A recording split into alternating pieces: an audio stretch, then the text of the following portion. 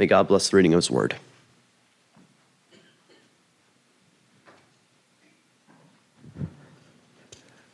Nothing like hearing your 14-year-old son say the words weeping and gnashing of teeth. This morning, I have a couple of announcements before we begin our sermon. The first is to let you know that we have resumed our children's minister search.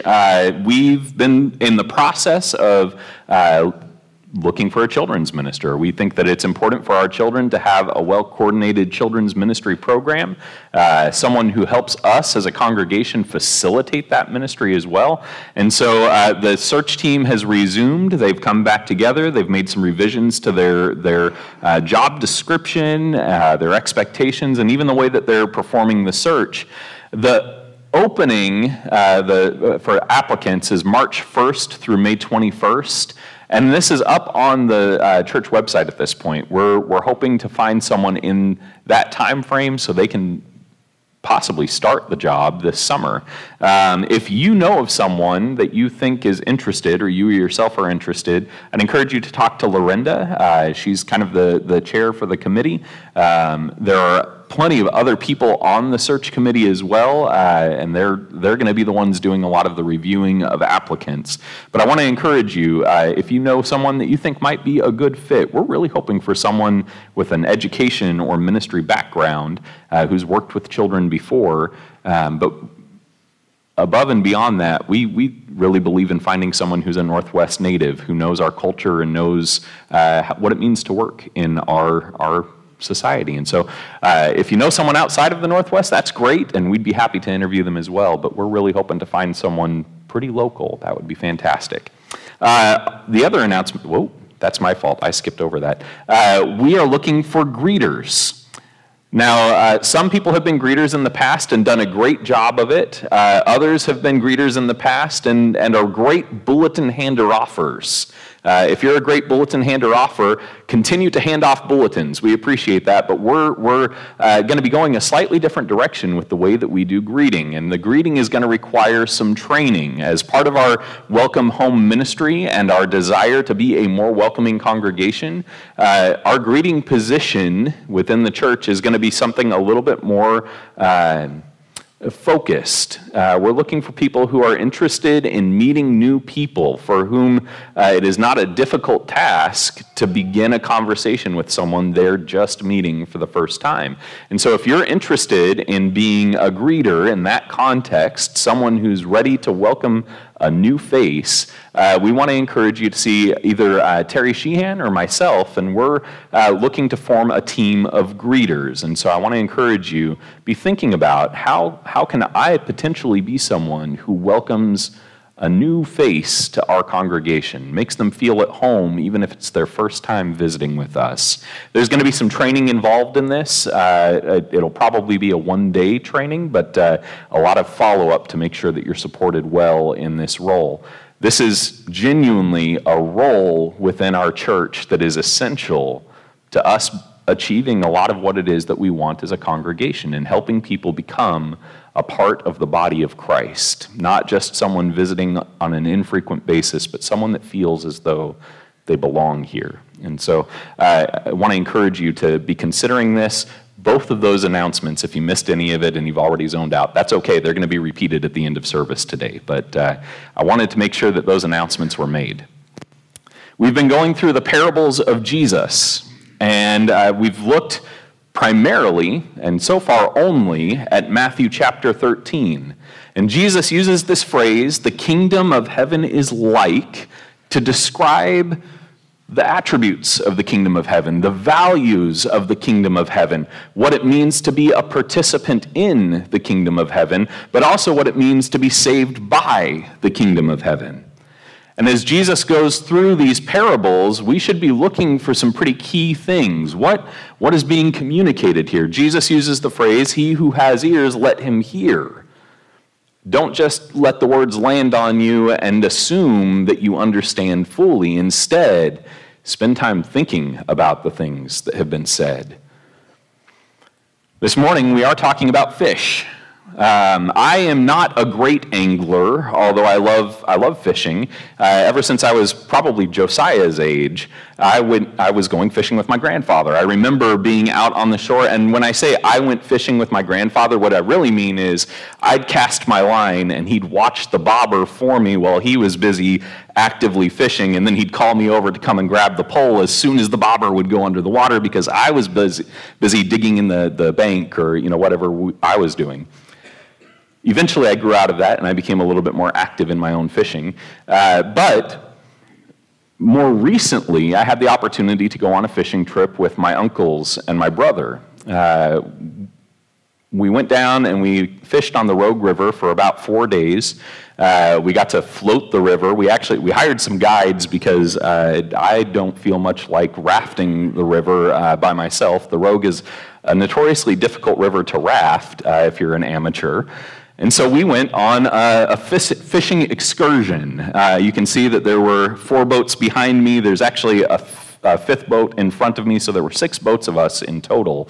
All of my uncles, my Aunt Julie, my cousin Case, who's Micah's age, and our buddy, Joe Grobmeyer. Joe is a good friend of my uncle's from Alabama. Joe's been a part of the family for years, and Joe was my boat partner. And so as we were going down the river, Joe and I got to know each other very well because we caught very few fish, and so we spent most of our time talking rather than reeling in.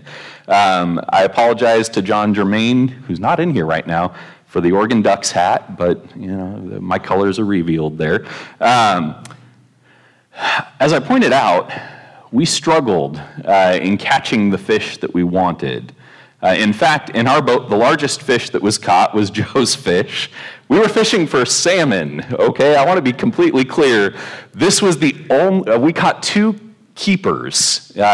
Because of the type of permit that we had, we could keep hatchery fish, and we could keep any of the squaw fish that we wanted. Nobody wants the squaw fish, by the way, and I'll explain that in a minute. This was the largest fish we caught. Now, those of you who have been salmon fishing before know that you're usually hoping for something a little bit more in this vein and not something in this vein. I will say this. I say that's the largest fish we caught. That's the largest fish we caught that we could keep, that we wanted to keep. Because as we were fishing, I actually pulled in a very large fish. It was about 20 inches long. I spent a lot of time reeling it in, and I was ecstatic. As soon as I felt it pull, I thought, this is something really worthwhile pulling in. I fought it. I really fought it. And our Badger, the guy in the boat behind us, he was like, this is going to be it. This is the one we've been hoping for all week. You're going to have bragging rights. He's like pumping me up as I'm reeling it in. And when I pull it into the boat, it is the largest squaw fish that I have ever seen. Okay? Now, squaw fish are only good for one thing as far as fishers on the Rogue River are concerned. It's to kill them and throw them back because they are an invasive species to the Rogue River. They're not actually invasive to the whole Northwest, but they are not supposed to be on the Rogue. They eat the salmon roe. They are the worst predator in the river. And we want the salmon population to go up, which is why we can only keep the hatchery fish. We understood that. But this squaw fish was enormous. And when we killed it and threw it back in the water, one of the things that we kept track of was how many times the eagles would swoop down and take whatever we had thrown back out of the water. And there was an eagle watching as we threw this fish back in. And I am not kidding when I tell you, we watched him for 40 minutes as we went down the river trying to figure out how he was going to pick this thing up. Okay, so he flew down, he made the pass, and he's like, nah, it's a little bit too heavy. And he sat up in the tree for a little while, and you could see him kind of mustering himself. He was going to swoop back down and pick it up this time. 40 minutes. We were in a nice, wide, slow spot in the river. And for 40 minutes, he contemplated picking this fish up, and it was too large for him. So I felt very accomplished. I caught a fish that the eagle could not handle, and that was important to me. We did not catch a whole lot. I brought home a very tiny little bag of fish, and it was split amongst several of us. Joe was very proud of his fish. He was insistent that he get a picture for his wife because he wanted to prove to her that he had actually come out and caught something. flown all the way from Alabama, to go fishing, and this was what he caught. We did almost catch a bear, and that's a story for another time, but I just want to be really clear. There was one point at which we're gawking at the bear, and the bear is gawking at us, and he sees a ledge up above us, and he decides he's going to climb it because he wants to get in our boat with us. And that was about the time that we all decided it was time to paddle. And so I want to be clear here. My experience as a fisherman is not it's not one to brag about. I haven't ever been a great fisherman. I enjoy it. I'm not good at it. But Jesus was surrounded with people who were good fishermen, presumably. He called people out of their boats. Although then I think about it, there were several times that Simon was such a poor fisherman that Jesus had to give him a miraculous catch because he'd caught nothing all night. And then maybe I feel a little bit better about my own record. Matthew chapter 13, verse 47 through 50 says, "Again, the kingdom of heaven is like a net." Now, as I've encouraged us over the last several weeks, we want to pay attention to what Jesus says the kingdom of heaven is like. There are a lot of elements in this story, but Jesus begins with, the kingdom of heaven is like a net. It's not the fishermen who cast the net. It's not the fish who are caught. It's not the shoreline where they're being sorted. For the purposes of the parable, as Jesus is telling it to his disciples and to those who are listening in, the kingdom of heaven is like a net. Kyle had mentioned when we talked about the harvest and the weeds and the wheat, that the parable is not about the furnace at the end. I mean, the furnace is there, and we don't want to neglect it and ignore it, but it's not about burning up the weeds. The parable is about the idea that there is a harvest out in the field, and for the sake of the good wheat that's in the field, the good grain that's in the field, you don't pull up the weeds. You want to bring it all in. You want to make sure that everything is gathered. And then it's really up to the master to decide what's done with the sorting. Here in this parable, Jesus begins by telling us that the kingdom of heaven is like a net. And the net's whole purpose is for gathering, for pulling in, for acquiring. The net is not designed to be discriminate, to decide what does or does not belong in it. Now, the interesting thing about it is, yes, we are going to say that at the end of the day, God, who is the king of heaven, is going to be the one that makes a lot of determinations about what does and does not belong. But the net itself is deeply unconcerned with what's caught in it. In fact, if you watch shows like The Deadliest Catch, which I have been told is a really bad example of boat fishing and net fishing because these guys are tremendously reckless for the sake of the actual programming. When they pull the net in, there's often stuff in there that nobody would value. That as far as the fishermen are concerned, it's worthless. As far as anyone who's observing would be concerned, it's the exact sort of stuff that you want to throw back into the water and just forget was ever in the net in the first place. That's the history of fishing with a net.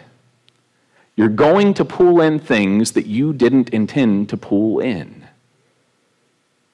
That's what Jesus is comparing the kingdom of heaven to. It is a non-discriminate instrument for fishing. Now, you see, when I pulled in my 20-inch squawfish and was tremendously proud of myself until I realized what I had, I didn't keep it. In the moment, I made the decision that this thing was going back. It was going to die. It was going to be worthless. It was going to be nothing in the end. It was a disappointment to me. But the kingdom of heaven, this net that pulls in, it doesn't care what it's pulling in. It wants to be cast wide. It wants to pull in whatever it can. Now, the parable does move on. It says it was thrown into the sea and gathered fish of every kind. Notice Jesus doesn't say it pulled in every kind of good fish that you could imagine.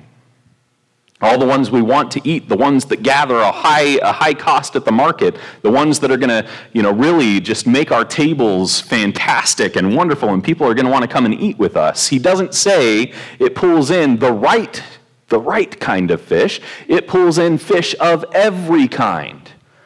When it was full, men drew it ashore and sat down and sorted the good into containers, but threw away the bad. So it will be at the end of the age.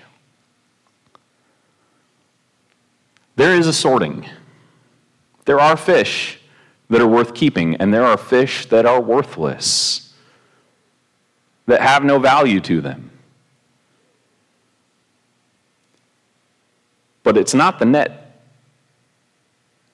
It's not the net that makes the determination. It's not the ones who hauled it in that make the determination. It gets to the shore, and that's where they're sorted. That's where some determination and discernment is used.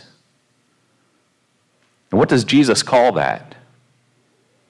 He says, so it will be at the end of the age. Jesus puts a timeline to things. I don't know how you interpret end of the age, but oftentimes when I read Scripture and I find this phrase in there, I find it in reference to a time that is still to come. Something that we anticipate, something we look forward to, something that we believe is coming but has not yet arrived. And Jesus says the sorting, the determination about what's going to be kept and what's going to be cast aside will be at the end of the age. The angels will come out and separate the evil from the righteous and throw them into the fiery furnace. In that place there will be weeping and gnashing of teeth. I think Kyle had mentioned this when we read the weeds and the wheat, or we read the weeds and the grain. One of the things that we often do is we figure that Jesus has put all the meaning at the end of the parable, because that's oftentimes how stories work in our culture. A story might be told for 400 pages, but it's the 401st page that reveals what it's all meant. It's like M. Night Shyamalan, right? You have The Sixth Sense, and I'm going to give a spoiler for a movie that's over 20 years old, so if anyone hasn't seen it, I apologize. The whole movie, the entire time, Bruce Willis is following Haley Joel Osment around, seeing dead people with him, and like these crazy, wild experiences that he's having, and he's supposed to be like, a social worker for this kid, but it turns out that he was one of the dead people that this child was seeing, and the moment that realization hits you at the end of the movie, and it hits him, it's this like, oh, the whole thing makes sense now. And that's how we read the parables of Jesus. Oftentimes we're in such a rush to get to the end because we want to see what's being said. Jesus is clearly telling us that, something's going on here. What's he saying? What comes at the end? That must be the most important part. That's not how Jesus works. I want to be clear here that the focus of Jesus' parable is what the kingdom of heaven is like. That's been his whole mission for Matthew chapter 13. What is the kingdom of heaven like? The kingdom of heaven is like a farmer. The kingdom of heaven is like seed out in a field. The kingdom of heaven is like a net. The kingdom of heaven is like treasure, or like a man who finds treasure. And here he says the kingdom of heaven, for those who want to be a part of it, is like a net cast out and gathering all kinds of fish.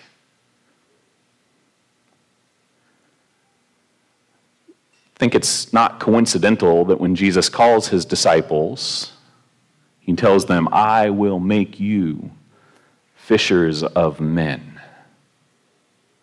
I see the work you do right now, and I want you to do that same kind of work for me. I want you to cast the net. When Jesus sends the 12 out to the various towns of the region, he sends them out into all the corners of Israel and even a little bit beyond. One of the things that he does is he gives them these miraculous abilities. He says, you will cast out demons. You will heal the sick. By the way, the only message I have for you, the equipping that I'm giving to you, is to pronounce that the kingdom of heaven is at hand. And they go out and they cast the net, not knowing what they're going to pull back in. I think sometimes we fail to read who it is that does the sorting at the end.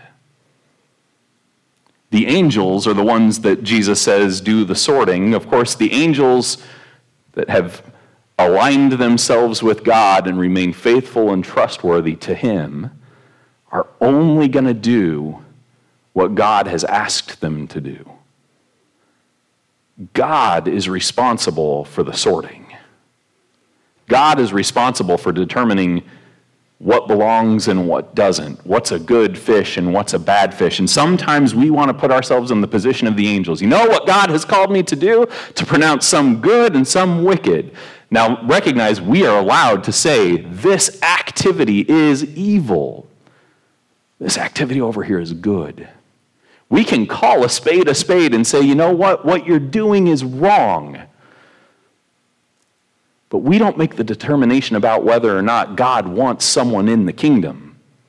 The second that we do that, we have made ourselves the judge, and we're told we are not the judge. In fact, God alone is the judge.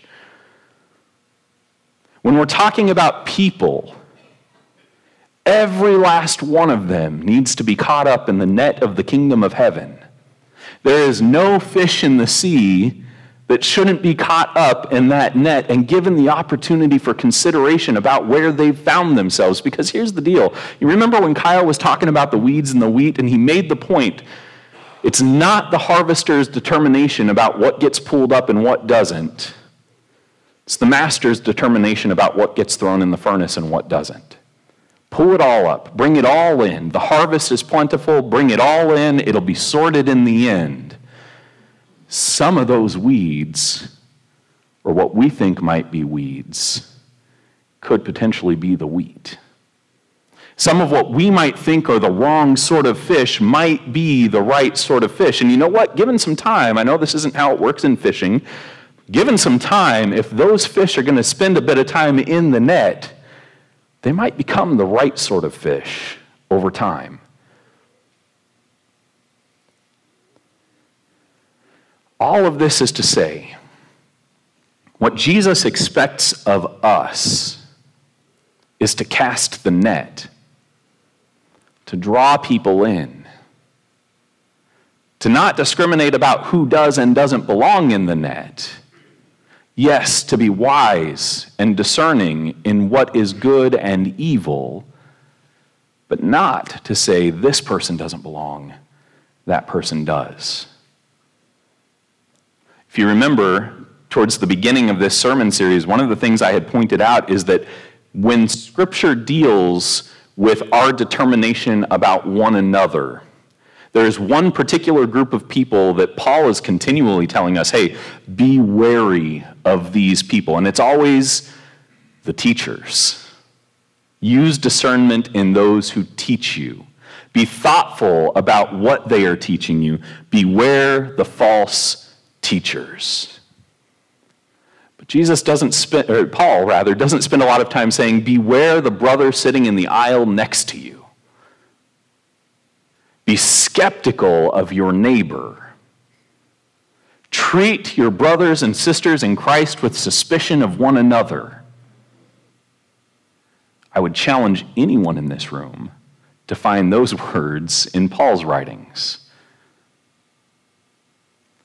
Paul instead encourages us to outdo one another in showing honor to one another, to love one another, to not cause one another to stumble. He encourages us continually to seek peace with one another, to value that above almost anything. But sometimes we spend a lot of time asking ourselves the question, is my brother the right sort of fish? Do they really belong in this net?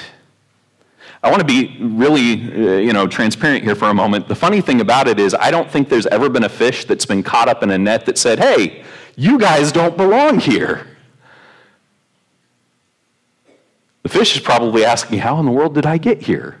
What's going on? I don't know if I belong here, right? There's a little bit more introspection. In fact, maybe if we were to, really evaluate Scripture and what it says about where we cast suspicion, it's not on our brother and sister, but maybe it's on ourselves. We're encouraged to use some introspection, some self-reflection, and ask the question, how did I get in this net in the first place? Do I belong here? Am I like the other fish in this net? This morning, I think that this is a very rich and multi-layered parable that Jesus gives to us, but I want us to focus on that image of the net. And I want to ask you this question this morning. Have you moved from being a fish caught up in the net, who's evaluating whether or not you belong there in the first place, to someone who is actively casting the net? Because I think oftentimes we arrive at the point where we're in the net and we say to ourselves, well, this is my lot in life now, and I'm just going to see where it goes. At some point, Jesus cast a net for the 12, and he pulled them in. And he spent time with them and discussed the matters of the kingdom of heaven, and then he set them loose to cast the net themselves. So they were transformed from fish to men, which is also interesting. I think there are a lot of Christians today who have found themselves caught in the net and simply stayed fish the whole time. Who have said, now that I'm caught, everything is okay. I have no further responsibility.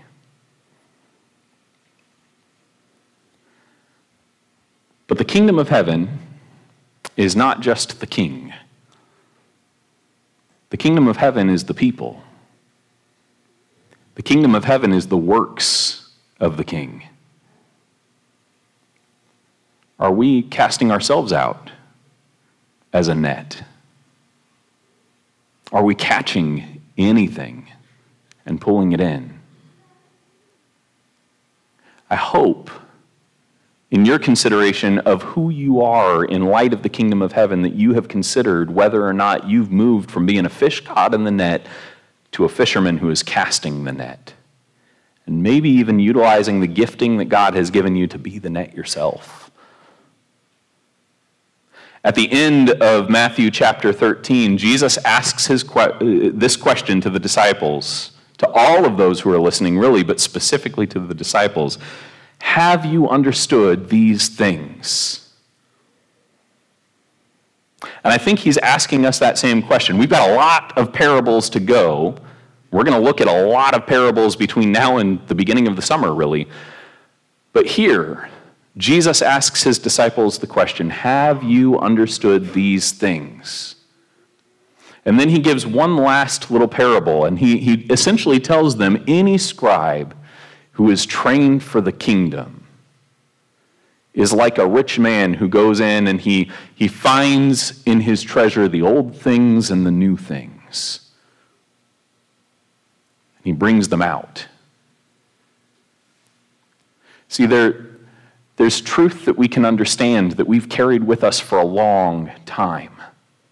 The people who are listening to Jesus have spent their entire lives steeping in the truth of the Old Testament. The prophecies, the oracles, the teachings, the law, the prophets. Deep truths of the faith that they've dwelled on. Treasures that God has given to them. And as Terry's sharing on Sunday morning and shared last week during our class time, There were truths in there that they didn't even know yet, that they couldn't possibly have had without the context of Jesus and the resurrection. And when Jesus comes and teaches to them, he gives them not even new truths, but to them new treasures. He's telling us, hold fast to the truths, the treasures, the valuable things that you've had before, but give the new things honor right alongside them. I want to encourage you this morning to be prepared for new treasures, not the ones you've always just kind of taken for granted, but the new treasures that Jesus reveals to us when he tells us, "For he who has ears, let him hear." When we go back to the words of Jesus, there should always be something fresh for us, a depth that we've missed before. And if we're not drawing out those new treasures, we're probably just staying fish in the net and not becoming fishermen ourselves. All of these are questions about sovereignty, about citizenship, about our civil responsibility. God is sovereign. Let him be the one to do the sorting. Let us be the citizens of the kingdom of heaven. And as citizens of the kingdom of heaven, let's cast our nets. This is, I think, the challenge of Matthew chapter 13 for us. Recognize that God is the one who's going to be responsible for sorting it all out in the end. Be thankful for our finding of this great treasure that is the kingdom of heaven, and set ourselves to the task of casting seed and nets. That's the story of Matthew chapter 13. I think when Jesus says, "He who has ears, let him hear," this is what he wants the Newburgh Church of Christ to hear. That we have been given a great gift by a sovereign who deeply desired us. And now our commission is to go and share that good news, to cast the net wide to the people we think belong and the people we might unfortunately be a little suspicious of. Let's pray. Our Father in heaven, we want to be faithful fishermen. We want to be faithful workers in the field. We want to faithfully cast seed out into the world, regardless of the ground it might fall on. We want to grasp the treasure that you have given to us, and we want to invite others to see that treasure as well. God, I just pray this morning that you help us to see ourselves not as people caught in a net, wondering how we got here and if we even belong, but instead to embrace the reality that this is good news for us,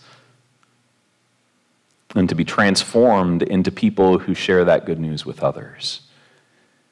It's all this that we pray in Jesus' name. Amen.